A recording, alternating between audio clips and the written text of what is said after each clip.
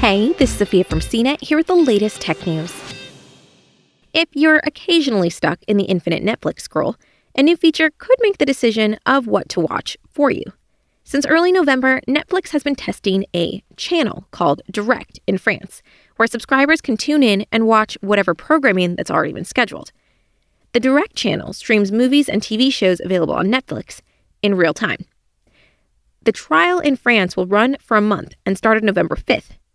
Why France, you ask? Because of the consumption of traditional TV. Netflix said in the statement that many viewers like the idea of programming that doesn't require them to choose what they are going to watch.